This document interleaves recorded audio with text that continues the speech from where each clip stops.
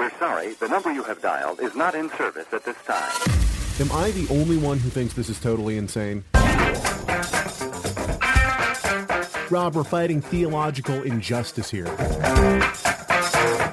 They're not using just weights and measures. He said we have 50 listeners. I think he's being generous. Read your Bible as interpreted by experts. Rob, are you as shocked as I am? It's nonsense. If you've given any money to this, you need to complain. You ask for your money back.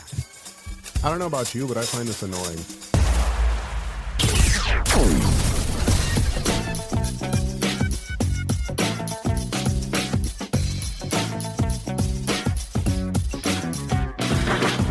What up and shalom? Welcome to the Rob and Caleb Show, the show where theology matters, scholarship counts, and theology matters. My name is Caleb Haig, apologizing for the late start. And with me, of course, Rob Vanhoff. What up, Rob? How's it going?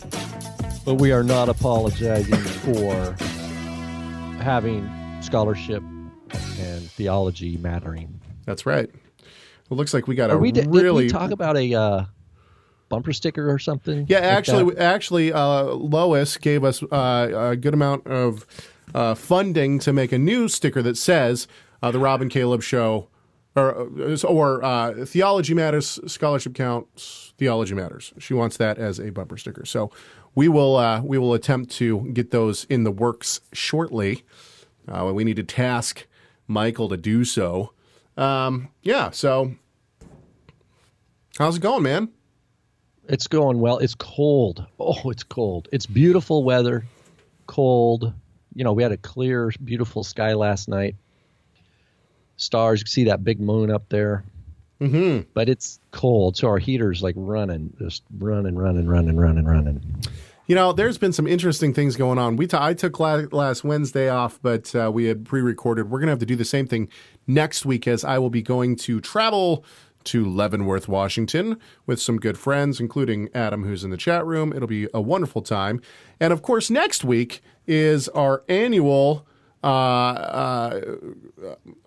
Christmas special, Hanukkah special, whatever you want to say. It's every year we debate or talk about, various aspects of the holiday of Christmas and or Hanukkah. I've already started doing work on that show. Derek just left a Spurgeon quote in the chat room. And what's that? I'll read it here. This is from Mr. Derek B. Oh yeah, we actually quoted this. Was it last year?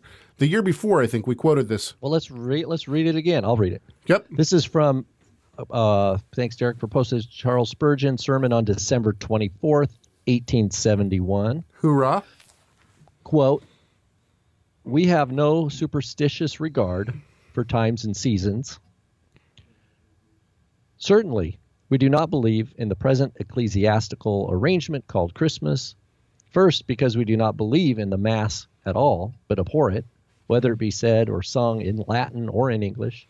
And secondly, because we find no scriptural warrant whatever for observing any day as the birthday of our Savior, the Savior, and consequently its observance is a superstition because not of divine authority." Should we give a little bobble? Should we give a Spurgeon bobblehead? Ding! I really wish I had this on a bell. Ding! That'd be great. Yeah. All right. Good. Love to start the show with Spurgeon. I don't know if we can see Spurgeon on your Skype camera. We can only see him on a little more. There we go. Give him some airtime there on the mic. There you go. So if you want to leave comments for us, go ahead and do so. You can do it on our comment line, the Torah Resource Radio comment line, 253-465-3205. That is 253-465-3205. Did you see this? I put this in the show notes, and we're not really going to talk about it. I'll just let people read it for themselves. I don't look at those. Yes, I know. But James Murray, who is he's the son of the lady who founded, I think it's like Atheists of America or something like that. She was responsible for getting the public Bible reading out of public schools, for taking prayer out of schools. Anyway, he just converted to Christianity. He's written a book on it, and I thought that was an uplifting story. Anyway, it's in the show notes for anyone who wants to see it. And I also posted it on my Twitter account, @CalebHaig. You can go check it out there as well. We've had some interesting things happen recently. We've just, I don't know. We were going in different directions for this show, and now we got so much to talk about. I don't even know. Yeah, it's impressive. So should we just jump right into it? I think we should, eh? I got a call from a very good friend of mine who comes to Torah Resource Family Camp every year, drives in from Montana. She asked me, she said, I'm having some trouble. Pardon me as I take a sip out of my wonderful Torah Resource mug. Cheers. Cheers. She said that she's been having trouble in her congregation. There are people who are advocating for the book of Jasher and the book of Enoch to be in our Bibles. Now, we don't need to take a whole lot of time with this, but I thought that this would be interesting to talk about. Now, in the Bible, in the Tanakh, we have two references to the book of Jasher. We have Joshua 10:13. It says, "So the sun stood still and the moon stopped until the nation avenged themselves of their enemies. Is it not written in the book of Jasher? And the sun stopped in the middle of the sky and did not hasten to go down for about a whole day." That's Joshua 10:13. And then again, in 2 Samuel, if you're reading the Hebrew, it's in 1:17, I believe. If you're reading the English, it's in 1:18. Quote, "And he told them to teach the sons of Judah the song of the bow. Behold, it is written in the book of Jasher." Then, of course, and I didn't pull this reference up, but I suppose we could go to it very quickly. Let's go to verses Jude. What is it, Jude 17? Jasher's not in Jude. No, I'm not talking about Jasher. I'm talking about Enoch. When he. Oh, you flipped to Enoch. No, I'm flipping I to thought we were Enoch. on Jasher. Yeah, Enoch, Jude 14, I think it is. I'm just trying to give all of the biblical references to these two books first. Yes, you're right. Gotcha. Jude 14. "It was also about these that Enoch, the seventh from Adam, prophesied, saying, Behold, the Lord comes with 10,000s of holy ones to execute judgment on all and to convict all the ungodly of all their deeds of ungodliness that they have committed in such an ungodly way, and of all the harsh things that ungodly sinners have spoken against them." So here are the main references that we have. Now, from these references, people are saying that we should include the book of Enoch and the book of Jasher into our canon. Now, I've worked on the formation and the closing of the canon before. You can find that in my lectures that I did in the Philippines last April. Was it April, February, March, something like that? My father has done an entire course on this exact subject of canonization called "How We Got Our Bible," which is available on TorahResource.com, and also is a specific class that you can take at Torah Resource Institute. Anyway, I am very 100% convinced that our Bible should have 66 books in it, depending on how you want to count them, but traditionally we would count them as 66 various books. And there's good reasons that the book of Jasher and the book of Enoch are not in our Bibles. Let's look at those real quick. First of all, the book of Jasher. Stop me at any time or jump in here, Rob. I found this. This is also in your show notes. The Mystery Book of Jasher by Arthur Cheel. I think that's how you say his name. Basically, what you have going on is there is no book of Jasher. The book of from the Bible, biblical times at least, the book of Jasher that we have today. We have two main books of Jasher. One that was written in the 12th century, so from the rabbinical writing medieval. time. Yeah, medieval. Yeah, Yeah, exactly. So right around the time of the Zohar is when this book was written. It was a rabbinic invention. It's been proven to be from that time, and it has been proven to be a rabbinic invention. It's an agadic work. The second book of Jasher that we have today, meaning it's full agadic, meaning it's not halachic, and what that means is it's stories. full of lore. It's Yeah, full exactly. of lore Yeah. and legend, not legal. Doesn't have real much legal code content. Yes, and this edition of the Book of Jasher, the English edition, was translated from the Hebrew and published in Venice in the year 1625 by Joseph ben Samuel of Fez. The second Book of Jasher, which is different than this first Book of Jasher that we're talking about. The second one that was published in 1840 in New York by Mordecai Noah. This Book of Jasher was the creation of Jacob Eliv, who produced the work in 1754. And believe it or not, let's see if I can find this reference again. I don't know if I can or not. Give me just a second here. I got papers everywhere. This is 71. I'm looking for 72. Yes, here. So this Jacob Eliv, for his efforts in writing of the Book of Jasher, as well as for his radical tracts, Jacob Eliv was sentenced in 1756 to 3 years imprisonment. But this, so basically he spent time in prison for writing this and some other tracts. Well, how do you know it's just not true? Well, Maybe that's the book that maybe that's Joshua the original. was talking about. Yes. Well, let's see here. Let me read from this. This is actually very interesting. This is What are you reading from? This is from, once again in your show notes. My word, I'm all over the place here. This is what happens when it's on paper, not on the computer. The Mystery Book of Jasher by Arthur Cheal. This is actually a really good article. This specifically from Holy Scriptures, London. Jacob Eliv published the Book of Jasher in November of 1751. That it was a fabrication was quickly recognized, and in December of the same year, the Monthly Review of London had this to say about Eliv and his creation. The publisher, and this is a quote from the Monthly Review. The publisher, in order to give sanction to this pretended Book of Jasher, refers to the mention made to such a book in Joshua 13 and Samuel 18.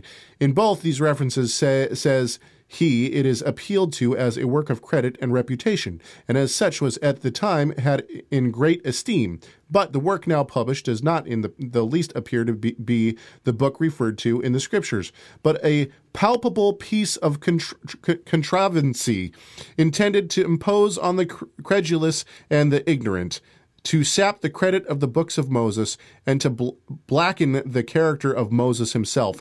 Hence, it is no wonder that the editor or author has had the precaution to conceal his name. He has trumped up an idle story of the means by which the manuscript fell into his hands, which he relates in a prefatory epistle to the nameless earl. It goes on. Basically, him and his brothers, they were trying to throw Moses under the bus in this. So basically, if someone today tells you that you have, this is all just to say this, if someone today tells you that the Book of Jasher should be in our book because they had it in the Tanakh, the answer should be, well, the Book of Jasher that we have today, either one of them. That's right. It's not the same book. Yeah, they're total fabrications. One by the rabbis and one by a printer in the 1700s. So even if people wanted it in their Bibles, well, it's impossible to have. What about Enoch? Tell me about Enoch. Everything I know about the Book of Enoch, I learned from your class. But back to the Jasher. First of all, it sounds like it's a guy's name. In Hebrew, it's Sefer HaYashar. Yeah, which the upright. Is probably better Book of the Upright or something like this. One thing that's interesting for me is there's no Second Temple period Jewish group that seemed to care about a book called Sefer HaYashar. There's nothing in the Dead Sea Scrolls. We have all sorts of crazy, imaginative, apocalyptic, writings. We hear all different legends about Melchizedek and Enoch and all these things. No one seems to be interested in Sefer HaYashar. It's not until after the Middle Ages, like you point out, that people, and we see this, we see new religious books being sold as old, like the Zohar, the Bahir, those are on the scene pretty early in the Middle Ages. The Book of Mormon is one that comes out of a story of mystery and, look, I've translated its ancient texts. Sorry, I can't show you the manuscript. Sorry, I can't show you anything, but you just have to take my word for it. Take this translation. And so the people who are enthusiastic about the Book of Jasher, for example,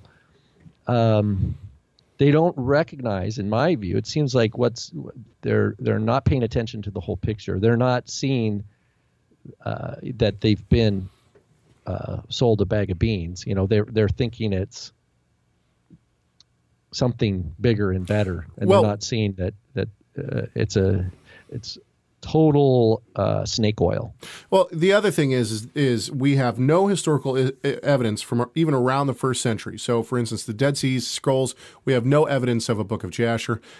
Second, we have none of the church fathers, quote unquote church fathers, in any of the lists citing Jasher as one of the even disputed books.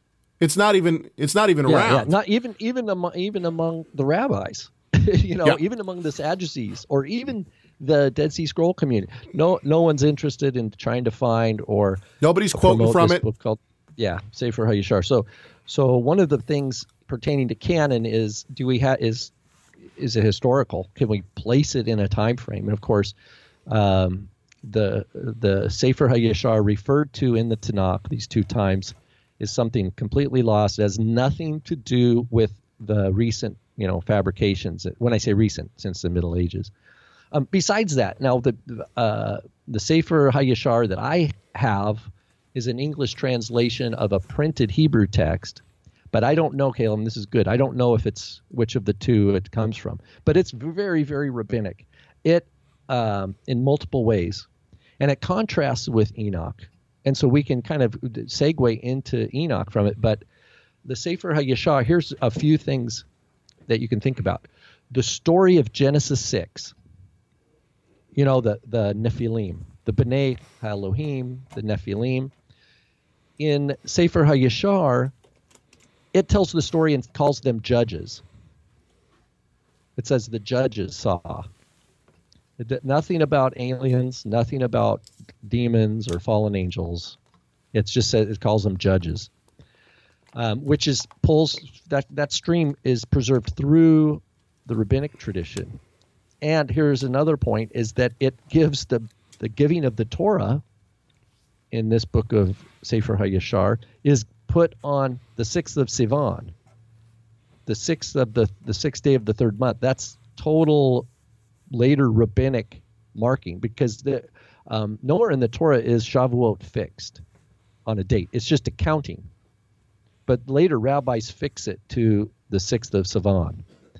So that's another place where that's post Second Temple. No one even in the Second Temple period put it on such a precise date, because it was always considered something you count to, not something you.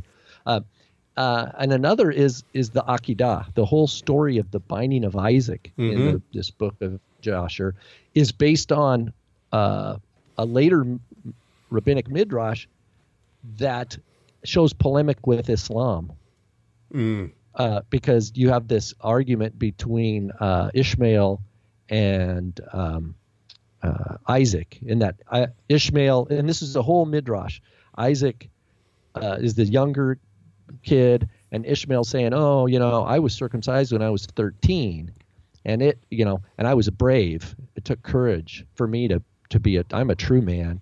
You were circumcised at the 8th day. You had no choice in the matter, and you didn't have to do anything. And so Isaac's response then in the midrash is, even if the Lord asked for my soul, I'd give it unhesitantly. And then the very next thing is Abraham gets called to offer Isaac. And so the whole story is Isaac saying, he's a grown man. Make sure you tighten it right, showing how Isaac, and it's absolute Talmudic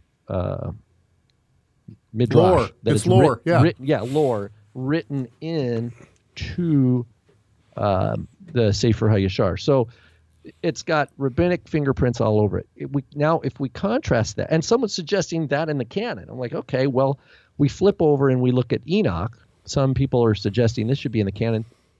Completely different, conflicting worldview. Genesis 6 is interpreted as fallen angels, as it is with the Book of Jubilees, except Jubilees and Enoch give you completely different accounts on what the names of the angels were, the numbers. It's completely different thing. Here's another thing. Enoch promotes a solar calendar, 364-day year. Solar calendar, 30-day months. Same with Jubilees, a 364-day calendar. Now, while Shavuot is not mentioned in Enoch, it is mentioned in Jubilees, and it's the giving of the Torah is the 15th of the third month, not the 6th, as Sefer HaYashar, the fabrication one, has it. So if someone's suggesting these should be in the canon, these people haven't read and actually thought through these issues. And there's numerous other things that could be talked about. Let's just also real quick, the Enoch that we have today is not written by one author. It's written by at least 4 authors. And the quote unquote quote in Jude is not a quote from anything that we have today. Correct. I just have to reply, yes, fake news. That was great, Suzanne. Let's talk about that. Okay, so both you already read the Sefer HaYashar. It says, as is written, ketuvah is the word, ketuvah, in Sefer HaYashar, is written. So it was a sefer. A sefer in the ancient world is just something that has writing on it. It could be a scroll. It could be, technically a piece of wood, that's smooth, that's got engraved, could be a sefer. It just means something that's got been inscribed with information. But that's not what Jude says. But it says, no, wait a minute. So Yashar was written. But again, let's point out, it's different than the book now being sold as Jasher. Enoch, he's all over. Well, actually, Enoch's only like in Genesis 5 and once in First Chronicles, right? Mm-hmm. There's Enoch who's son of Cain. This is a different Enoch, but it's the same word, Hanok. He's mentioned in Genesis 5, once in First Chronicles, right, as part of the genealogy, because remember, Adam, right, it is the first word of First Chronicles. It goes through just the list of names. So Enoch's there. And then that is also in Luke chapter 3, right? Luke also gives from Adam. And so he goes through Enoch. But that's it for Enoch. So we know he's an authoritative figure until we get to Hebrews and Jude, right? So Hebrews 11 talks about Enoch and his faith and actually quotes Genesis 5. So Enoch in the first century was understood from the Bible, from the Torah itself, and from the history in First Chronicles, was a hero. He was like a mighty man of faith, and that's why he's in Hebrews 11. He's an ancient, authoritative figure, biblical figure. So no one's arguing about that. And as a matter of fact, Hebrews clearly puts him right after Abel, Enoch, Noah, Abraham. So we're not contesting that Enoch was an authority. And we have in Jude, now we'll get to our Jude passage. But notice how Jude introduces, he doesn't say it is written. He doesn't say it as it is written in Enoch, the book of Enoch. He doesn't use anything similar to what the quote for Sefer HaYashar is, as it is written in the book of, is it not written in the book of Jashar, or it is written. Nothing like that. He just says, he prophesied saying. And then he just has this one line. So what we have here then is what we would call an oral tradition. This is not oral Torah of later rabbis. It's just an oral tradition that Enoch's name was associated with the preaching of judgment to come of sinners, which is really a call to repentance. I mean, that's what before the flood, right? And that the Lord would be coming to execute judgment.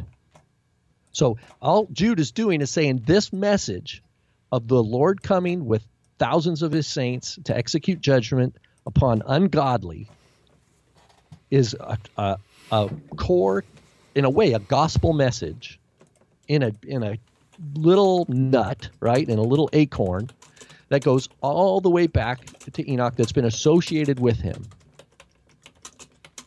That's all that's happening in Jude 14. We do not know whether Jude had a book of Enoch. We don't know. He's not referring to a book. Why do we have the authority to demand people think that Jude is quoting from a book? What we do have is that he just says he says this. We don't know if Jude learned this through hearing it or if he ever read it. We don't have information. What we do have, though, are existing book fragments from the book of Enoch, First Enoch, chapter 1, from later times that when we put next to Jude, we can look and go, okay, they're very similar. They're very similar. The earliest we have, aside from Jude, let's put it this way, Jude is the oldest witness yeah. to this this thing of Enoch. Yeah. This particular thing of Enoch. We have older witnesses in the Dead Sea Scrolls of other things called Enoch. But I'll share you, I pulled it up in accordance. Just the fragment, if anybody wants to research this, in the Dead Sea Scrolls, it's called 4Q204.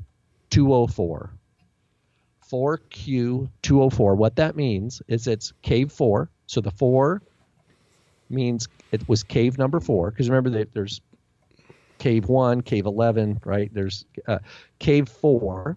So it was found there. Q means Qumran. Cave 4 at Qumran, because there's other places too in the Judean desert. So this is the code word that the scholars who are in the 50s and 60s, are trying to organize all these fragments. Sure. 4Q, and then number 204, fragment number 204. So they already have it classified before they even talk about its content and start dating it. They have a classification. So it's like, okay, 4Q 204. Some call it 4Q Aramaic Enoch or something like that because it's in Aramaic. But this is all we have of his holy ones. And his you don't even see. So it's really just holy ones. Flesh for blank deed. So it's probably all flesh for their wicked deeds, but all we have is part of the word of flesh and then for deeds. But we don't even know that deeds is plural, so it's just deed. And then we have great and harsh. That's it. Everything else, if you find anybody online that's telling you what the Aramaic Enoch has, and they give you more than that, they are filling in, but they're filling in a bunch of stuff that they don't know. That's awesome. Okay, and that's the oldest. So that might be an older. If this fragment that is 4Q204 that is called Aramaic Enoch is indeed from Enoch chapter 1 that we learned from the later, Ethiopic, which is way later. Then we could say, okay, well, we have these tiny little puzzle pieces. It would be like a 1,000-piece puzzle, and we have like a fragment, here, and then we're going to try to tell what the whole picture is. Well, The rest of that picture is a projection on knowledge that really doesn't come on the scene historically till way later. So when I say, and Caleb, when I say that, Jude has the earliest witness of the full quote, that to our knowledge, that we believe to be true. That's the earliest full textual witness that we have to someone recording and associating this message of the Lord coming with saints or holy ones to execute judgment on the ungodly. Finds its first codification in writing in history that we know of is in its fullness is here. And he doesn't present it as it is written. To me, that's significant. He's just making the point that the urgency of judgment is coming. I mean, it's the kingdom of heaven is at hand, right? Well, the judgment is coming. I agree with you, but let's just pretend for a second that Enoch was extant and very popular in the first century, whether they believed it was canon or not, whether various sects of Judaism did put it in their canon or not. The point is that if there was some form of oral tradition of Enoch or something like that, it only makes sense that he would pull from something that everyone knows, and he doesn't say as it is written. Yeah. So he's not putting it within the biblical canon. Okay, we've spent my assumption is that people understood Enoch from the Bible as being a pre-flood figure, right? And he is walking. It says Hitalek at Elohim. He walks with God, and so we have all sorts of lore that builds up around Enoch in the Second Temple period. That's clear. We know that. That's true. But there's no problem that he gives from Enoch does not conflict with any other scriptures. The idea of the Lord, the warning that the Lord is coming to execute judgment, that we have that in Daniel, we have that in Zechariah. The Son of Man coming on the clouds, the judgment. I mean, we have this time and time again in the Bible. So that's just something we need to keep in mind. That when someone says, "Well," I mean, this is the thought. The thought is this: Jude quotes Enoch, therefore it should be in the canon. Therefore, what do they mean by it? Is this all they have is an Ethiopic. A book of Enoch, which is from like the 1500s. Manuscript is like only 500 years old, and then someone's translated that to them. But Paul quotes the pagan philosopher, so that doesn't stand up. Okay, we've spent way too much time on this. We're going to go so far over. We're already 40 minutes in, and we haven't even hit our main topic yet. So let's move on. I hope that answers the question well enough for the person who asked it. Okay, I think that before we go on, let's do this. Pardon me here. Let's do this. Let's welcome someone new to our show. We would like to welcome Chris Wright from West Linn, Oregon to the Rob and Caleb Show's listening audience. You are now one of the 36 coolest people on Earth. Please consider yourself blessed.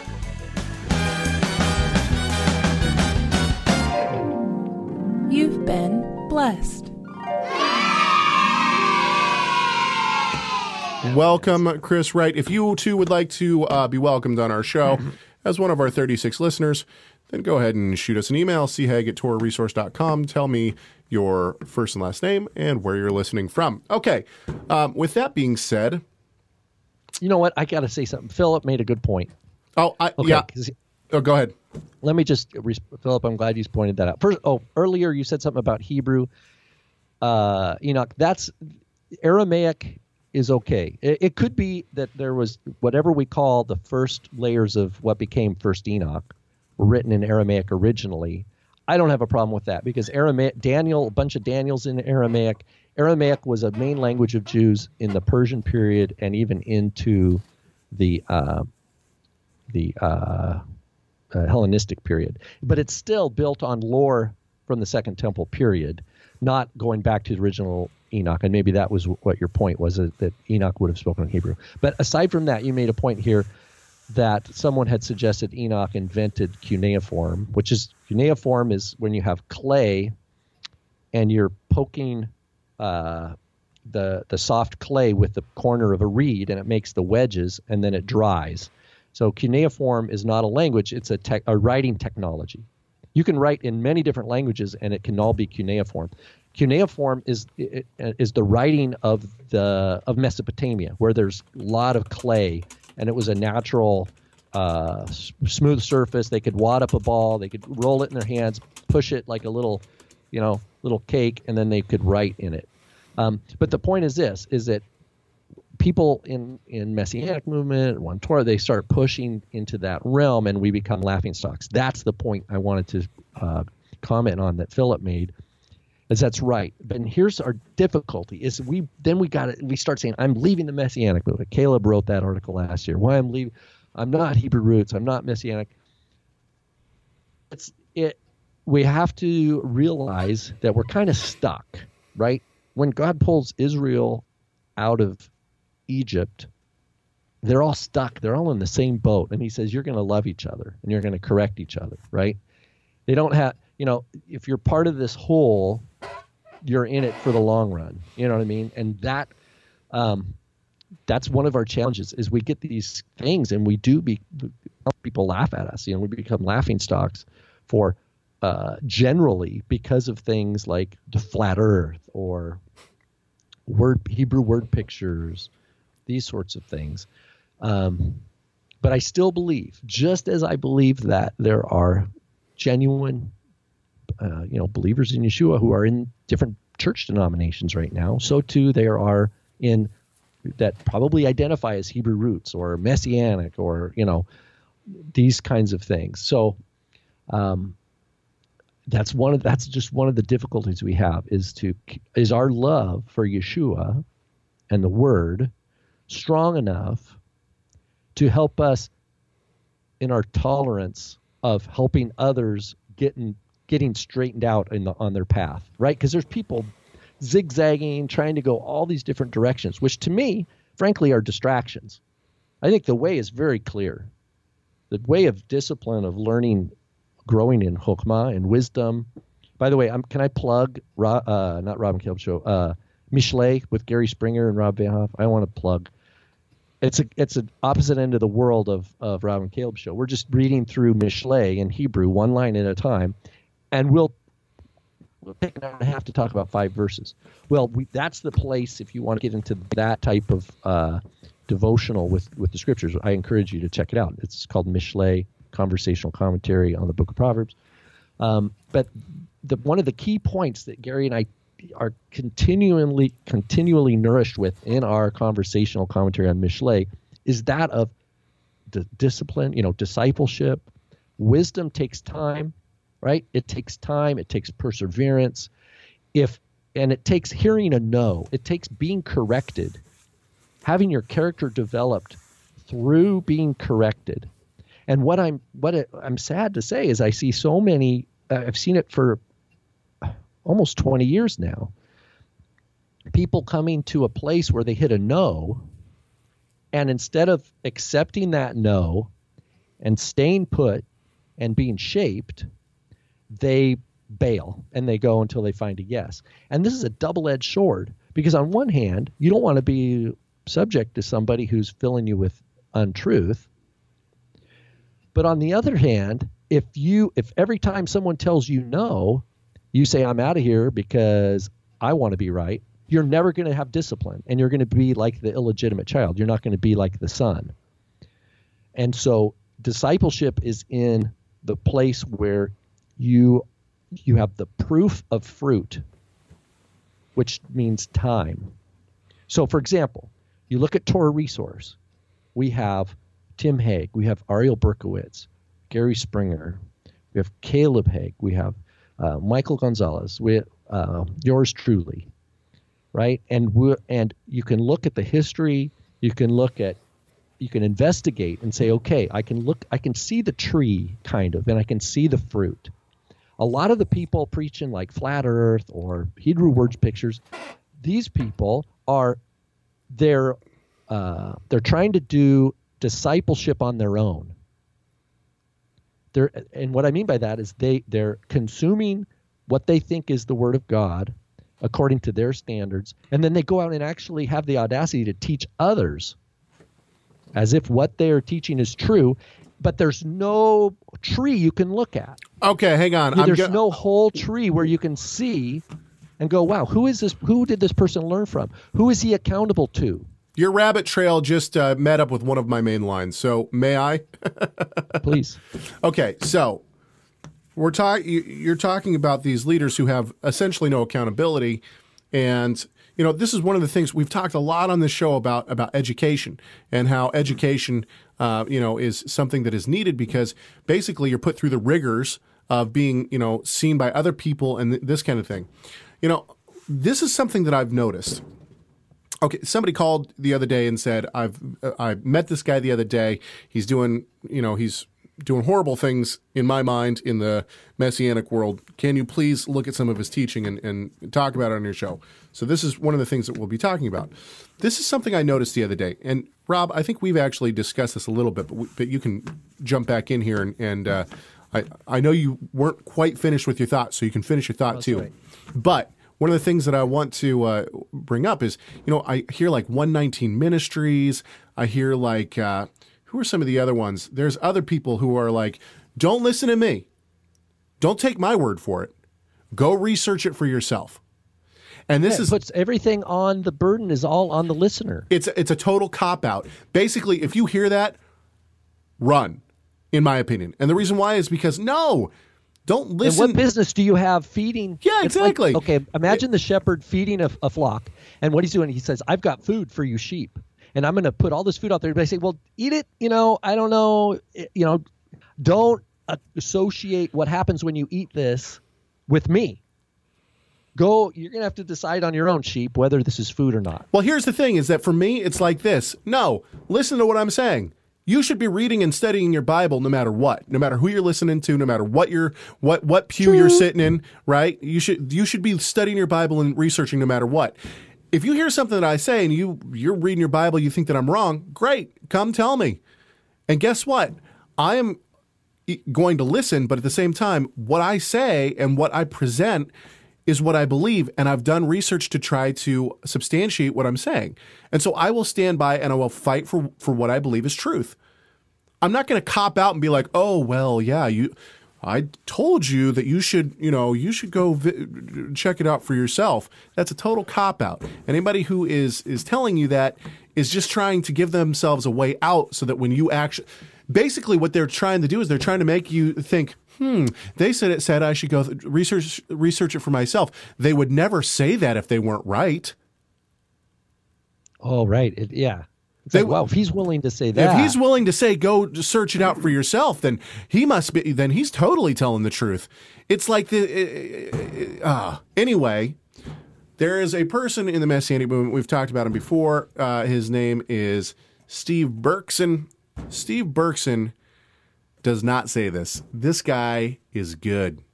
He is really good at what he's doing.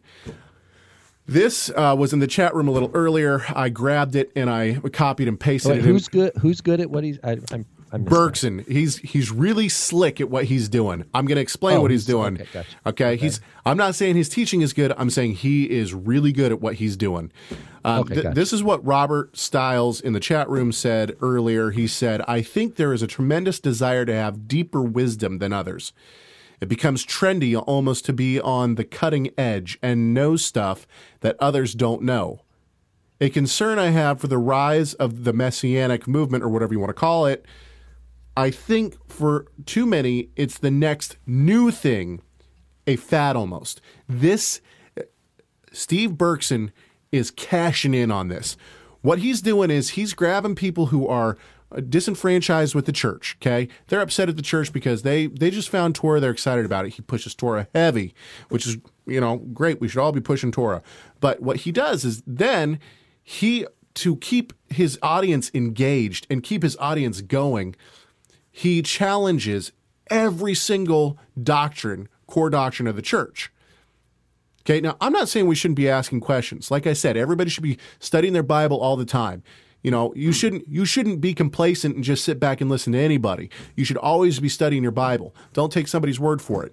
But what Berkson does, first of all, he's engaging, he's charismatic, he's super easy to listen to. He seems like a genuine nice guy, and so automatically he hooks you like, man, I could listen to this guy. I want to be almost like I want to sit down at lunch with this guy. That's like kind of the feeling I get from him. Like, wow, this guy seems really cool. He's built his ministry about, from around people who are disenfranchised from the church. He reveals Oh wait, hang on. Oh, he revels in the fact that he pushes against the core doctrines of the church, and this is really one of the problems that I'm starting to see with him. And he always gives himself a way out. So he's real good about the way he talks and the things that he talks about. Back in the show, I don't know, maybe 130s or even before that, we did talk about Bergson. What we talked about was the time that he said that the Antichrist is actually Jesus Christ. That is the Jesus Christ that the church believes in. However, the real Messiah is Yeshua the Messiah. Let's listen to that clip again just so that we can remember a little bit of who Bergson is. The greatest setup of all time has been perpetrated on all of the world. That setup has been perpetrated and pushed on us for about 2,000 years now. The setup is to lead you away from Yeshua and the Torah. That setup is Jesus Christ. That is your anti-Messiah. When I first was going to do this teaching, I said, what are you going to teach me? I'm going to tell everybody Jesus is the Antichrist. I'm not saying Yeshua. The false fraud. We're talking about fraudulent. Remember, is this kind of like, remember that book, Hebrew versus Greek Jesus or something? Hebrew Yeshua versus Greek Jesus. Maybe that was one of Gordon's books. Oh, that's one of that's one of Gordon's teachings. Did they kind of are they kind of on the same page with that? No, in fact, except what Yeshua is Aramaic. Yeah, what Bergson? If he should rewrite a book that says Aramaic Yeshua and Latin Jesus. Well, Bergson is this comes out more and more in everything that I hear from Bergson. He is 100% anti-church in every way, shape, or form. We'll hear more of this as we go along. Let's listen to the end of this quote real quick. We only got 10 of 12 seconds. You're talking about fraudulent? The fraud that has been perpetrated on the world is the Jesus that you've been sold, who is peace, love, wonderful, hippie freak, and eat whatever you want, and don't worry, everything's great, and don't worry about what my father said to do. You know what I'm saying? This is the fraud. Okay, so I hope you can hear already. I disagree with that characterization. That's of course we totally disagree with it. But the point is that he's already given himself a way out in that quote. And he's done that by, once again, he is slick, man. He's got it down. He knows how to talk about this stuff. So he gives himself this way out, which is, oh, what? You don't think that the church has Jesus wrong? You don't think that the church is, and you can see how he would be able to wiggle his way out of this, even though he's totally off base here. Anyway, so this, I started listening to, by the way, we should change the tagline of this show, wading through messianic poo-poo so you don't have to, because that's what I've been doing for the past, I don't know how, yesterday I spent 8 hours listening to Bergson's teachings. So this was at the beginning, and I forgot to put this in the show notes. I haven't edited this at all, but it's his first teaching on the Holy Spirit, which you can find on YouTube as well. Just put in Steve Bergson, Holy Spirit. I haven't listened to this whole thing, so I can't really comment on it. The reason I started listening to this one was because somebody told me that he doesn't believe in the personship of the Holy Spirit. That is, he rejects the Trinity. So anyway, listen to this though. And, he'll say a couple of things that you're like, wow, yeah, okay. And then he'll say something and you're like, and by the time you're trying to process it, he's moved on. As we get into this study, I want us to also understand, and I've said this many times, but it should be said here, there does not appear, not once in the Tanakh, in the Old Testament, the phrase Ruach HaKodesh. The lie detector test determined that was a lie. Okay? There's the Ruach Elohim, the Spirit of Elohim. Okay, hang on just a second. Now I want to comment on this too. At first, I was going to give him leeway on this because there's no ha on in the three times that the Tanakh uses the Holy Spirit. It's a possessive. There can't be a ha. There can't be a ha on. You can't put a. You don't put a definite article and a suffix on it. Yeah, exactly. Yeah. So he's being a little bit. If he knows Hebrew. Okay, but hang on just a sec. I don't know if he does or not. But if he does know Hebrew, then he's being disingenuous. Well, he went to Hebrew school. This is one of his claims to fame in terms of his education when he was growing up. Hebrew school. Yeah, I understand. I'm with you. I'm with you. Yeah, exactly. So, but listen to this. Now, this is where he really gets into trouble with himself, because after he says that it's nowhere found in the Tanakh, listen to what he says. The phrase Ruach HaKodesh. Okay? There's the Ruach Elohim, the Spirit of Elohim. There's other things that are said about the Ruach, but the actual phrase in Hebrew, Ruach HaKodesh, does not appear anywhere. Okay, so he goes on to say, oh yeah, you have Ruach Elohim, you have Ruach, Ruach Adonai or whatever, but you don't have Holy Spirit. That's not true. It's simply not true. You have it 3 times. And look, I'm nitpicking here, but I'm just showing, I'm setting up how Berkson works here, and we'll see how he totally degrades core doctrine, biblical core doctrine. So of course we have it in Psalm 51:11. Do not cast me away from your presence, and do not take your Holy Spirit from me. This once again, it's going to sound differently because of the conjunction and all this. Anyway, then we have in Isaiah 63:10 through 11, we have it twice. But they rebelled and grieved his Holy Spirit. Therefore, he turned himself to become their enemy. He fought against them. Then his people remembered the days of old of Moses, where is he who brought them up out of the sea with the shepherds of his flock? Where is he who put his Holy Spirit in the midst of them?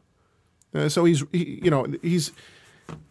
I don't know if he is not using a biblical a Bible program where he can search Hebrew, but so here's what I'm understanding him to do, because I haven't listened to this, and I probably won't, but he's saying, he's thinking of this phrase, the Holy Spirit, right?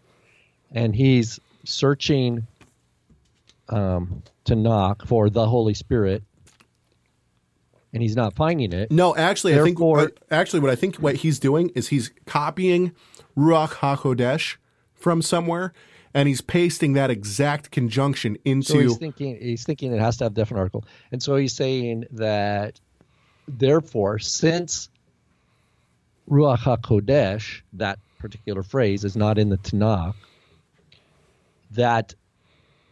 is he saying that then when it's used in the Gospels or the apostolic writings, that it is an invention or it's illegitimate? First of all, does he believe the apostolic writings? I guess I don't know.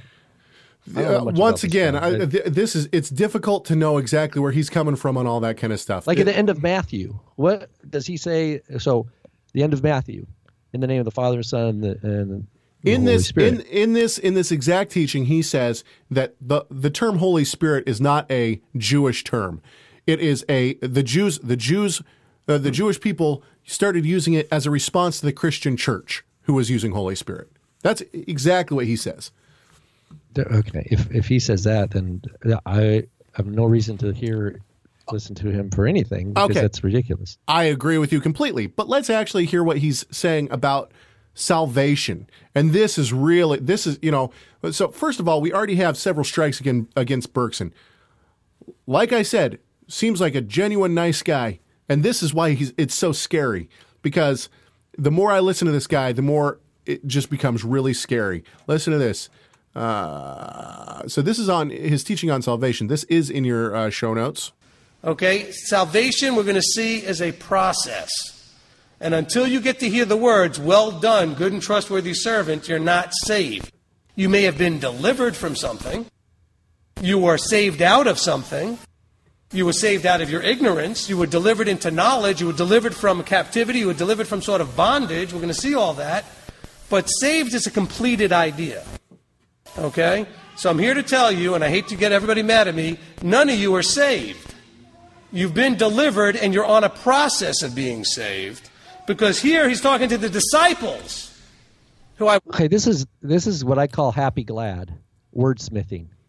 Yes. Is it happy or is it glad? You're happy, Caleb. You're happy, but you're not glad. Okay? You're happy, but you're not glad. And I'm going to show you. You know, you're thinking, hey, wait a minute. I am glad. I'm going to say no. You're not glad. You're happy. You're not glad. Delivered, saved. He's saying that salvation, as people see it within the Christian church, that is, I was saved on this date. The Lord saved me on this date. That would be having your sins washed away by the blood of the Messiah. That doesn't happen until Judgment Day. I've heard this from other people as well, that there's major problems with that. Luke 7. He's missing the whole point of inaugurated eschatology. Exactly. We are declared righteous. No, he doesn't believe that. In advance of Judgment Day, in Yeshua's resurrection. No, he does not believe that. He believes you can leave. And he's not teaching this. He's not teaching the gospel of the apostles. He's teaching something different. Full Arminian, believes you can lose your salvation. Hang on, it gets worse. We're going to see that he believes in salvation by works and not salvation by faith. But let's have to keep listening to it. Yes, we do. Listen to this. So I'm going to go now to Scripture. Luke 7:50 says, he said to the woman, your faith has saved you. Go in peace. And then Acts 2:47, praising God and having favor with all the people. And the Lord added to their number day by day those who were being saved. The idea that the Scriptures don't talk about salvation from sins as something that is completed here on earth is simply not true. He's preaching. He's got an active audience. He probably, I would say if he studied a little bit of Hebrew, he probably knows a little bit of Hebrew, probably doesn't know much Greek. And he is probably driven by some other agenda than to actually learn the languages of Scripture, because the way it sounds sensational what he's saying. Yeah, none of you are saved. The Holy Spirit is not a Jewish concept or a Jewish term. See, but this is the thing: is that he's reeled people in by this point by saying, "Look, the Christian church has sold you a bill of goods on what salvation is. I'm going to deprogram you from the church." And how I'm going to do is that I'm going to show you from the Scripture that that salvation is something different than what you were taught. Then he's going to go to Scripture, and the way that he interprets these verses does not take into account all of Scripture. Here's the thing. Then you don't know if you're part of God's people or not. He says that. Then you don't know if the Torah applies to you or not. Okay, hang on. Let's listen to the end of this quote. Okay, here we go. Talking to the disciples, who I would gather understand all this better than you and I do. And he said to them, stay in me.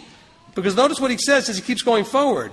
In verse 6 he says, if anyone does not stay in me, he is thrown away as a branch that dries up, and they gather them and throw them in the fire, and they're burned. Apparently they weren't saved. Very, very nice. No. First of all, okay, this idea that, here's the thing. And go. Someone said this to me the other day. Oh, ancient Israelites knew far much more than we do today. Or to say the disciples knew far much more than we do now. Well, yes and no. And mostly no. Mostly no. They had advantage of proximity, yes. But time and time again, the apostles don't get it. Yeah, exactly. Even into the book of Acts. Why did Peter have the vision? Because he didn't get it. He didn't get it. He thought he got it. He got some of it. And when the Spirit, when he was preaching in the by the power of the Ruach HaKodesh on Shavuot to Jews, and it was fruitful, that was one thing. But then we see later on, that Luke tells us in chapter 10 of Acts, there was still stuff that he didn't get. Even in the Gospels themselves, we see that the disciples don't always track. They're human, just like us. They're fallible. They have misunderstandings. So, this guy is kind of slick, but I think he's. Well, listen to some of his arguments. He's got corruption for the people. Yeah, listen to some of his arguments. Here's one for you, and this is how he hooks. He's talking to people here that think that they're in. By the way, he's talking now on Matthew 5:21. This is the passage that he's speaking about. Matthew 5:21. Because of course the Jewish community thought that they were in, so to speak. But he's saying, look, but you can behave in a certain way that brings you into judgment. And so there is no such thing as being in and then that's it. You don't have to be judged. I mean, it's funny how saved people know that they're going to stand before the judgment seat. Well, what's there to judge if you're saved? You're not going to really know until he judges you and tells you you're in, you see? But I mean, understand. There's not going to be a need for a judgment if you're saved. Why would he judge you? You're saved. You got your stamp. You got your little ticket, whatever, right? Okay, so like I said earlier, he gives himself these ways out. So, for instance, he's using the term saved, i.e. salvation. He says it's an ongoing thing, right? Well, he's saying you don't know exactly, until... and that's how that's where he goes wrong. Salvation is a continuous thing in terms of, we're justified at a point in time, though. There's no doubt about that. There's a clear point in time, and that's what people mean when they say, I was saved on this date, is that they accepted the Messiah and they're justified, okay? Sanctification comes after justification. Sanctification is an ongoing process. There's no doubt about that. But to say that we're not saved is simply unbiblical. Perhaps what he's talking about this. Maybe this is what he's saying. And I'm translating it to try to give the guy a benefit of the doubt on this one. In the parable of the sower, Yeshua talks about, right? I think it's Mark chapter 4, other places. There's this kind of ground, this kind of ground, this kind of ground. Well, the seed that falls on, there is one seed that falls in the shallow ground, on the stony rocks, and it says it sprouts up quickly. And Yeshua says that they hear the word and they're excited and they're enthusiastic and they sprout up. But then the sun comes in the heat of the day, which is like persecutions and whatnot, and it shrivels up, is gone. And it's only the fourth kind that falls down into good earth and bears fruit, and then you have the 30, 60, 100. Maybe what he's trying to say is that that you need to look at that parable and say, wait a minute, is my enthusiasm for God's word a type 2 or a type 4? Am I in the sower model, the sower going out to sow, am I like this enthusiastic person who's excited just for a season, but when time comes and it's hard, I have no root in myself. I have no persevering endurance. I think honestly, and so if he's saying that someone, and maybe he's saying this, there's people out there that are of that type 2 in the parable, and they're saying, I'm saved, I'm saved, I'm saved, when in fact they're going to blow away in the wind because the sun, tribulation, persecution is going to scorch them. Okay, so I guarantee anybody who's in type 4 and bearing fruit, that statement has no application for that person. I don't know. Okay, but hang on. So while I wish that I could say that that's what he is advocating here, actually what I think that he's advocating is that if you're in the church, you're not saved. That's true. You're right. You're right. I can't. My model falls. I'm not correctly interpreting because he's saying nobody knows they're saved. That's right. So what he's saying is that Yeshua's parable of the sower is untrue. Because Yeshua says there is a type 4 that brings forth fruit, and there's different levels of fruit. He's saying that that's not true. He's calling Yeshua a liar. Well, what he's doing hang on. What he's doing is he's saying that if you don't keep Torah, and I think what he means by keep Torah is kosher, Sabbath, festivals. If you don't keep Torah, you're not saved. That's what I think he's saying. Listen. He says, I am the door, whoever enters through me. What does through me mean? Through Torah, through truth, through the Messiah. You see, it's the fullness of the depth of that. Can you enter in through him just because you made an altar call to one that basically has been used to say that you don't have to keep Torah? Okay, because I know a lot of people said, well, I was saved back in such and such year, but I was saved in Jesus' name. Look, you weren't saved then. There is no saving if you're not entering through the door, which is Torah. Now, you were delivered out of a certain amount of ignorance. You were brought into an understanding to a certain degree about Messiah. But you see, we're going to see very clearly through Scripture here as we continue going forward that a Messiah knowledge without any Torah is useless and of no, it just means nothing. But here's And the so, thing. you know, I Here's know a why lot of people say, without the Ruach HaKodesh, his Torah observance is nothing. Yeah. This guy, if he's saying that the Ruach HaKodesh is not, wow. I mean, it seems like he's kind of painted himself into a corner where, I mean, I don't know. I would just say, Oh, it gets worse. Hang on. Torah is useless and of no, it just means nothing. And so, you know, I know a lot of people say, well, you know, but I was saved in a different name. And no, you weren't saved until you came to understand the fullness of Messiah. Okay, now he's contradicting himself. He says nobody's saved, but then he says you weren't saved until you did this. Then you were delivered out of your full ignorance into a walk that can actually lead you into salvation. Now you're being led into salvation, even though he just said you were saved when. Let's be clear. I'm not attacking anybody that came into an understanding of Messiah in the name of Jesus. I did too. But that doesn't mean that you came into a real understanding of Messiah yet. You just came to understand that there was something to do with this book we call the Scriptures of the Bible. Okay, he's using the word real. Yeah. The real. So I don't know. I don't. Just wait. Relevant and true, and you started to learn that there was a one that came to you here. The Son of the Father came, died for your sins to make salvation possible. You came to learn that at that point. But you did not truly embrace Messiah until you embraced him as the walking, talking Torah.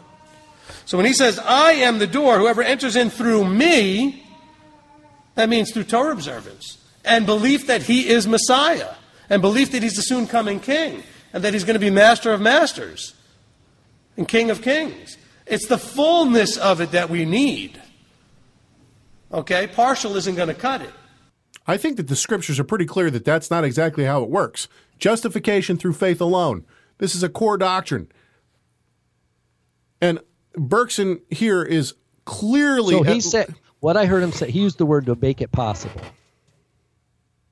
That's a key, that's a dinger for me.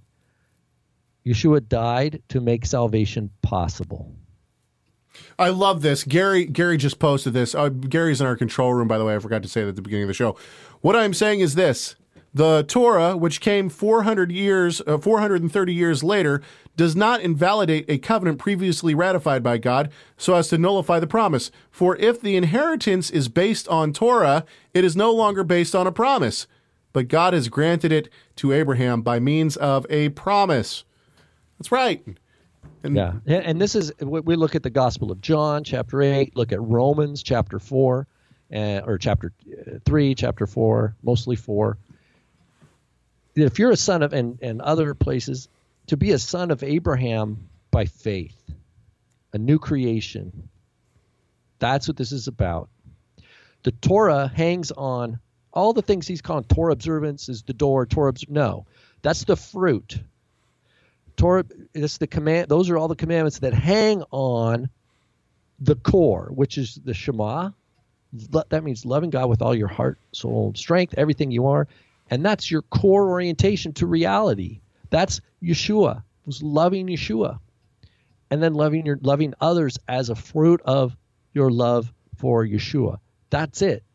All the other commandments will fall into place. And that's the way we need to frame this. That's the way, someone coming up, he mentions Matthew 5. Look back at Matthew 4. Is it Matthew 4?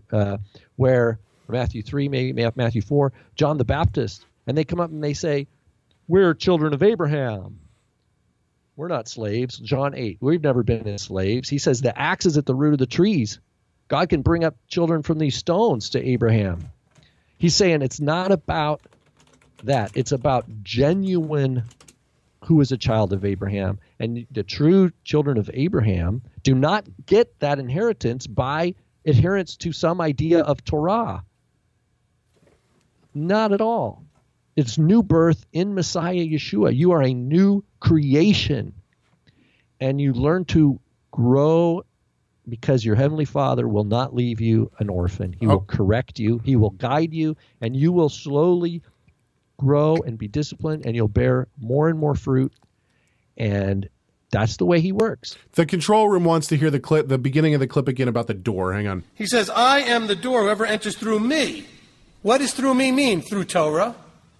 through truth, through the Messiah. You see, it's the fullness of the depth of that. Can you enter in through him just because you made an altar call to one that basically has been used to say that you don't have to keep Torah? Well, okay, now this is interesting. Once again, Bergson is totally against the church. So he's saying that the church, and this is his broad statement. You think that he might, maybe he's not including all of the church in there. I'm going to play a clip here in a few minutes where he actually says all of Christianity, essentially. My experience with the altar call thing is that it's calling people to repent for sin, repent from sin, and to turn from sin. So it feels like he's advocating, and that's a conviction that a soul has at a certain moment. At the moment of their conviction, if it's an altar call style of church or whatever, at the moment of that conviction, they're not thinking, they're not thinking big picture like this is Jesus who's says I don't have to do any commandment because it's all free. They're not. That's not. What church unfair. says that? It's totally unfair for him to take that characterization and juxtapose it with the person whose heart is convicted in a repentance call. Yeah, so Philip says this, and this is really good. He says, I'm sorry to be simplistic, but to me, salvation is all of grace through faith. Exactly. Torah keeping is how we express our love for the one who has loved us. By doing those things that he states pleases him.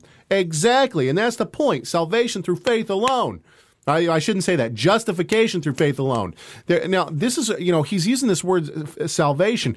Granted, sanctification is part of salvation. But guess what? The church, at least the majority of churches that I have seen and heard of from, look at some of the big name pastors out there right now. Ravi Zachariah, John Piper, N.T. Wright, Alistair Begg. These guys are all from different denominations, right? And every single one of them says that we conform to what God wants us to do, to his scripture, to his word, that the Holy Spirit indwells us.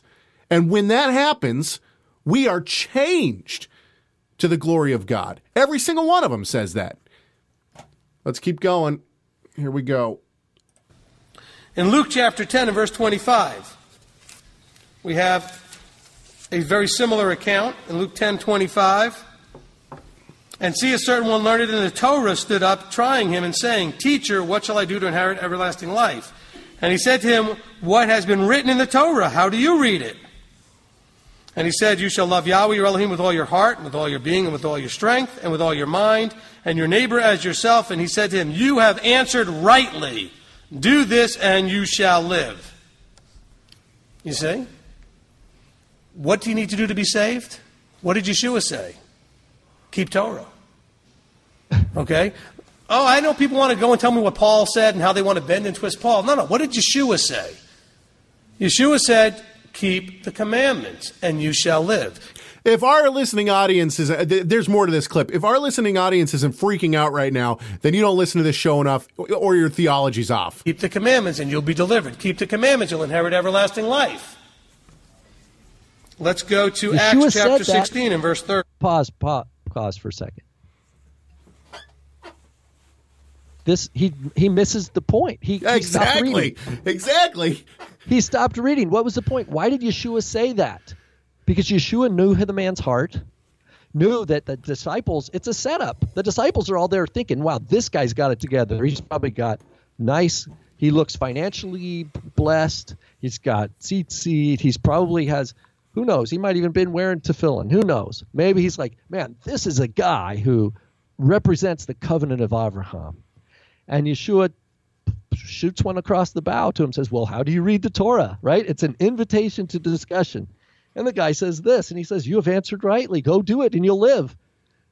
That's the beautiful point. The point is the guy already knew that. And he coming to Yeshua saying, because he's uncertain. It means he doesn't really know Torah observance, but he knows Yeshua's got something that he needs. And then Yeshua calls it, yeah, I'll tell you what it is. Right? Because you already knew the answer. You thought you knew the answer. Preach. And he gives them, well, what happens? The guy goes away sad because he loved mammon more than God. He was not then keeping the Torah. And not only that, Torah observance was not even an option for him, even though he had outwardly all the mitzvot, because who were the disciples saying, well, who then can be saved? If this guy can't, and that's the whole core point. Here we go. Before we go to him again, Acts 15. What does Peter say in Acts 15:11? We believe that we have been saved through the grace of the Lord Yeshua in the same way as them. And that's that we have been saved.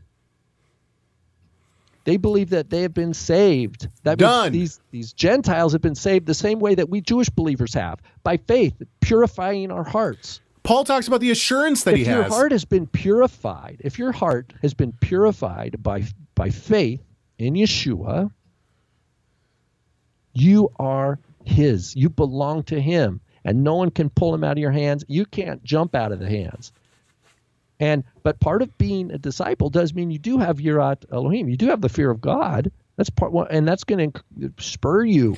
You're right, though. Corrected. But you're right, though. The whole point is in that passage about Yeshua is that the guy goes away. They say, "How can anybody be saved?" The point is that guy wasn't keeping Torah at all, and the reason why is because he didn't have Yeshua. He had all the outward things. He had all the traditions. He had all the reasons where an outward person will go, man, that guy must be, he represents the Abrahamic covenant in all its fullness. Look at him. Torah, he's got money. He must be good. God must think this guy's something special. Look at he's very wealthy. He's got authority in the society. Wow, look at all the honor. That's the heritage of our father Abraham. Yeshua is pulling that and putting it all on the table and showing, no, the core of your heart is covetousness and fear of man rather than love of God. Yeah. That's why right. we need Torah of the Messiah. We need the instruction that the greatest commandment is the Shema, and the one that is like it is love your neighbor as yourself. If we lose that footing, and we don't, you might even hear that. Okay, well, that's the greatest commandment. We still need Yeshua. We need new life, and that's the Ruach HaKodesh. That's the point, though, is that Berkson is a master of taking Scripture, making it sound like he knows what is going on, either not giving full context, not bringing in other, not looking at the Bible as a whole, all sorts of stuff. That's and number he's two twisting. in terms of he's twisting. In terms of disingenuous, telling people that the Holy Spirit is not in Tanakh, by not telling them that the 3 times we have Ruach Kodesho or Ruach Kodeshecha, that those are definite because they have a suffix, and so they can't take a definite article on the Ha Kodesh. So that's disingenuous. And then to read part Either of this that or passage, it's ignorant. Either that or it's ignorant. Yeah, or it's ignorant. Or to read part of this episode with this rich young ruler or lawyer or whatever, and to cut it off right before we get to the punchline, that also is disingenuous. Well, hang on. He's going to keep going. Acts chapter 16 and in verse 30. And having led them outside, he said, Masters, what do I have to do to be saved? And they said, Believe on the Master Yeshua Messiah, and you shall be saved, you and your household. And they spoke the word of Yahweh to him and to all who were in his house, and taking them into that hour of the night, he washed their wounds, and immediately he was immersed and all that were his. And having brought them into his house, he set food before them, and he rejoiced with all the household, having believed in Elohim. Notice the connection, though, had to do with learning the word. You see? Believe on the Master Yeshua Messiah. First of all, he says, this bothers me. People who go to the apostolic writings, they see the word kurios, and they put Yahweh there. Yeah. This is strike 3 against this guy's drosh here, is that a servant is not above his master. If this guy's master is really Yeshua, why would he go above what Yeshua and the apostles do by using kurios or Adonai and teaching people that it's something other than what it is? That's another third point that I would just say, this guy doesn't have his ducks in a row. I see, in terms of being a public speaker and using persuasive rhetoric. Yeah, exactly. I can see that he's got some success with that, obviously, or people wouldn't be there listening. Okay. But in terms of rubber meets the road, I'm nothing. He's offering nothing. I got two more clips, and the last one is a doozy. Here's the second to the last clip. You're setting us Matthew chapter 10 and verse 22. Back to Matthew. And you shall be hated by all for my name's sake, but he who shall have endured to the end shall be saved. Did you hear that? Is there any ambiguity there? No, According to this verse alone, if you... Genuine faith, the faith of the type 4 that falls on good ground, perseveres and bears fruit. Yeah. And is pruned and bears more fruit, and is pruned and bears more fruit, and endures. Yeah. Yeah. Did you hear that? Is there any ambiguity there? According to this verse alone, if you didn't hear anything else the whole day, are you saved now? No. He says, okay, stop. Okay, let's just retrace his thought. Go. He who endures to the end will be saved. That's the phrase, right? Yep. Okay. What he's doing, he's reading that and he's telling us that we need to read it as causative. Yes. If you endure to the end, then you will be saved. Yes. This is so what now he's saying. what that does by enforcing that template on the reading, it makes it look as if endurance to the end is a work of man. Yes. And it's not. Yes. Endurance to the end is not a work of man. Perseverance is a fruit of genuine faith. This whole teaching is on how you can lose your salvation, but keep going. So Yeshua's I take it completely differently. He's just describing. What he's saying is those who have genuine faith in me will persevere through all persecution. You'll persevere. Why? Because I'm going to encourage you. I'm going to give you the words to say when you need to. When you're called in front of people, don't have to worry. Don't be anxious. I'll give you words to speak. When times are tough, trust in me. I will be with you. It's like where Paul had the pain or whatever in his flesh, thorn in his flesh. Oh, don't go to Paul. Don't go to Paul. And what did Yeshua say? Paul he said, I need this gone. I need this gone. I can't make it. I can't persevere. This is got me to the edge. And what Yeshua said, my strength is made perfect in weakness. My grace is sufficient for you. In other words, it's in the grace of Yeshua, we are given a gift of faith, not of ourselves. It's not a work, lest any man be boast. And that genuine faith perseveres. And those people have the promise of being with Yeshua forever. Maybe you're right. Sorry. We have that promise right now. We have the promise right now. That's the wonderful good news of the gospel. Is that before Judgment Day, we are already reckoned as dead to sin. That means the Torah, before you're born again in Yeshua, the Torah is over you, condemning you for your sin, not telling you how to get saved. Yeah. It condemns us for our sin. Why? Because we've all fallen short. Yeah, There's no person who does not keep the Torah, and therefore you're in sin and you will die in your sin. Only Yeshua kept the Torah perfectly and has the promise of life. Sin has no grasp on sin has no grasp on Yeshua. Could not hold him. He lives forever. He's eternal life. And we too, in Yeshua, we die.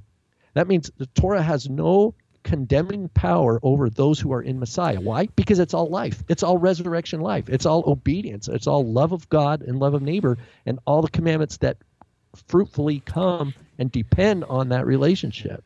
This guy doesn't understand that. I don't know if he's trying to sell books, if he's trying to just hear himself talk, but that message is totally lacking in what this guy's talking about. The chat room has brought something up interesting. The chat room has said that it sounds like he's talking down to his audience. This actually is he might not even know he's doing it, but the point is that it basically it makes it so if you disagree, it's like, hey, look, stupid, don't you get it? This is what salvation is really. Are you stupid enough that you don't, that you think? And here's the other thing. And you agree with the church on how to keep the Torah. He's like, I'll tell you now how to keep halakha. Maybe He's saying, I'll be your door. What he's trying to do, and this is how we even came to talk about this guy. Somebody who met him 3 days ago. He had flown up to Canada and he's trying to get like satellite congregations around. So that's what he's trying to do right now. Let's keep going with this clip because I like what he says. He's probably not sure. He's obviously not sure of his own salvation. He says that. He says, "I'm not saved right now." Hang on. Let's keep listening. He who shall have endured to the end shall be saved. Yeah. That's the only point where you're actually saved. You already talked on this. Let's hear the whole clip. That's the only point where you're actually saved. Now, that doesn't mean you weren't saved out of ignorance. Every time you learn something new that's a part of the truth that you didn't know before, and you can fix something in your walk to make it in line with Messiah, in line with Torah, you were delivered out of that ignorance. You were saved from a bad behavior. You were saved from your ignorance. You were saved from all kinds of things, or delivered. But the idea that people use about saying, when were you saved? I'm not saved. I won't be saved until he tells me you're in. I could tell you when I came to know that there was a Messiah. I could tell you when I came to realize that Torah was relevant. I could tell you when I came to this and that. I could tell you different places I was saved out of something. But I wasn't saved. If that makes any sense. See, so there you go. From his own mouth, he's not saved. No, so you have saved, and then you have saved. Yes, exactly. And this is, he's trying, And see, once again, slick. He is leading people down the primrose path. It's ridiculous. But this last Caleb, clip, you're saved, but you're I'm not saved. Saved. Exactly. I like. You want to ISO that? You want to ISO that clip? Yeah. I'll do it. Saved, but not saved. Saved. If that makes any sense. Okay. Saved, but not saved. Okay. I'll ISO that clip before next week. This is the last clip that I got from him. It's 1 minute and 30 seconds long. The end of this clip is the icing on the cake for me. And let's just no other setup except for that. Listen to this last verse now. For as the body without the spirit is dead, so also the belief is dead without the works. So now what does that say of every person who made an altar call and keeps no Torah? Their belief is dead. Okay, I want to stop right here for a second. What does he mean by keeps no Torah? If you just go up to the altar call and you never go back to church again, you never, you don't love your neighbor as yourself. That's fine. I'll give an example. Hang on, but you'll see at the end of this clip that's not what he's talking about. Go ahead, give your example. My idea is this: I'm going to do this altar call, but I don't really love God. I don't really love God with all my heart, soul, and strength. But I'm going to do this altar call. Okay, so that's not really faith then, right? It's not really belief because there's not going to be any fruit. Yeah. The only way there's fruit, good fruit, is if it's a good tree. So is he telling us that some of these people who go do altar calls, they're in an emotional thing? That's what I thought. That's what I thought. Don't love God. That's what I thought. But hang on, let's listen to the full clip now. And so was yours until you had the works. Am I judging them? No. I feel horrible for them because they're being told that they're fine. They're being told that they're saved. They're being told that they're in. They're being lied to. They're being terribly lied to with a horrible deception. And James makes it really clear. You can say you've about rabbinic halakha in the same way. Does he talk about how no. Orthodox Judaism tells Israel that they're in and that they're in and that their Torah is good? Oh, well, I'm sure he probably would. Hang on, let's listen to the end of this clip though, because I'm thinking to myself at this point when I'm listening to this for the first time, I'm thinking, okay, he's saying that the people who go up, they say the altar call, and then they never think about it ever again. That's who he's talking about. And certainly, he's not talking about. But you know what? Altar call is it's like in the holiness movement or something. You know what I mean? But okay, hang on. Altar call is not even represent. Okay, listen to the whole clip, though. Hang on. Listen to the whole clip, okay? Here we go. And James makes it really clear.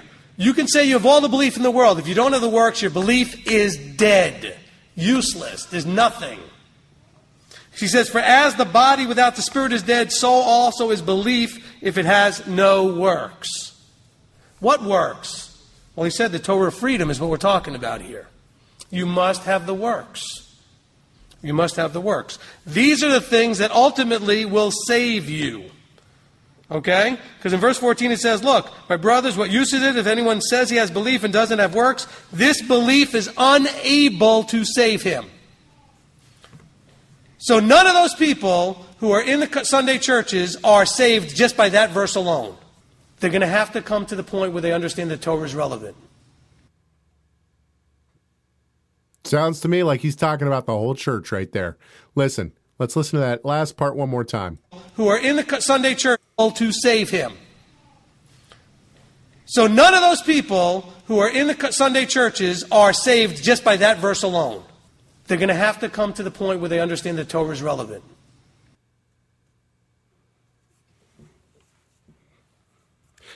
Ladies and gentlemen, I don't even have it. Go ahead. We're saying this, though. This isn't the same. Who is the one who's like, going to church, something like this. Going to church doesn't make you a Christian any more than going to a burger joint makes you a hamburger or something like that. Do you remember that phrase? Yeah. Have you ever heard that? Vaguely, yes. So, but that's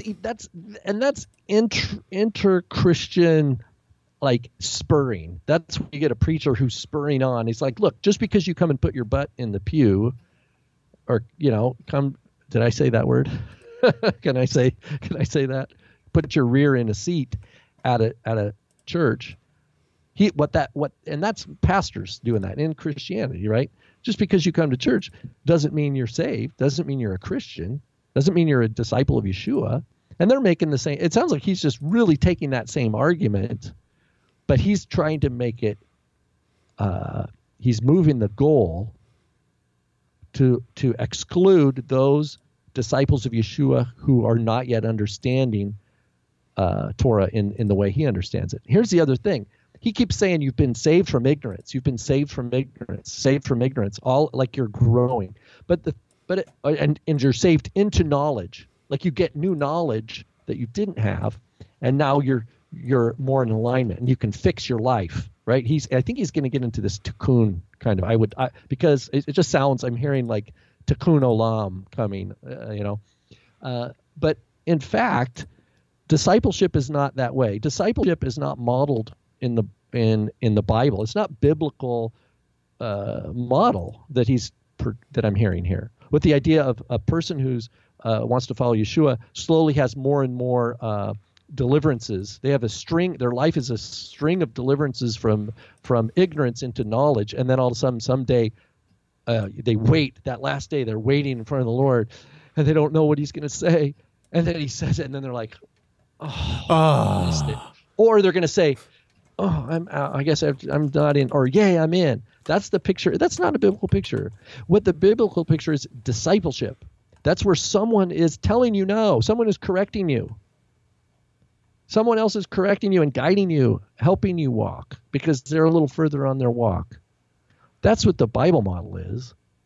It's not a person on their own like coming to like I was just delivered from that ignorance, or I was just delivered from that. Wow. And I can look at all these ignorant spaces that I've been delivered from. That's a strange model that he's proposing there. He doesn't talk about discipleship. He doesn't talk about, I haven't heard him talk about discipleship. I haven't heard him talk about being corrected by a teacher or an elder. I haven't heard anything like that. These are core to bear fruit. Here's another thing, is that one of the things that I've noticed a lot of these guys do this, okay, is what they'll do is they'll make their teaching like six separate teachings so that you can, to understand what they're saying, you got to listen to 6 hours. Yeah. And why in the world do I ever want to listen to 6 hours of, this guy? Nothing about discipleship, pruning, correction, persevering. Nothing about the fruits of the Spirit of a tree bearing fruit. Yeah, I don't see any. So I would just warn people: be aware of this kind of teaching. Be aware of teaching where they start reading a scripture like the Matthew 10 or whatever, and then they abandon ship in the middle. Beware of guys doing that. Beware of guys shaking you up by taking some core thing like the Holy Spirit, like some core truth that you know from the scriptures, and then telling you, it doesn't exist. Yeah, you only know that because of the church. You only know that because of the church, and the church is wrong. Beware of course, of that. Big bad wrong church. Hey, Rob, I think that what we're going to say for Steve Berkson, if you're out there, you listen to this is what we have to say. And that is what we call a theological fail. Fail. That's right. Run away. Run away very far. And just to reaffirm to our listeners, we believe that while we affirm one Torah, we understand that God calls people from all different places, and that their growth takes time and patience. But it's the Lord who teaches his people. He's our rabbi. I think this guy calls himself rabbi. That's another issue that I would say, look, dude, you have nothing to offer.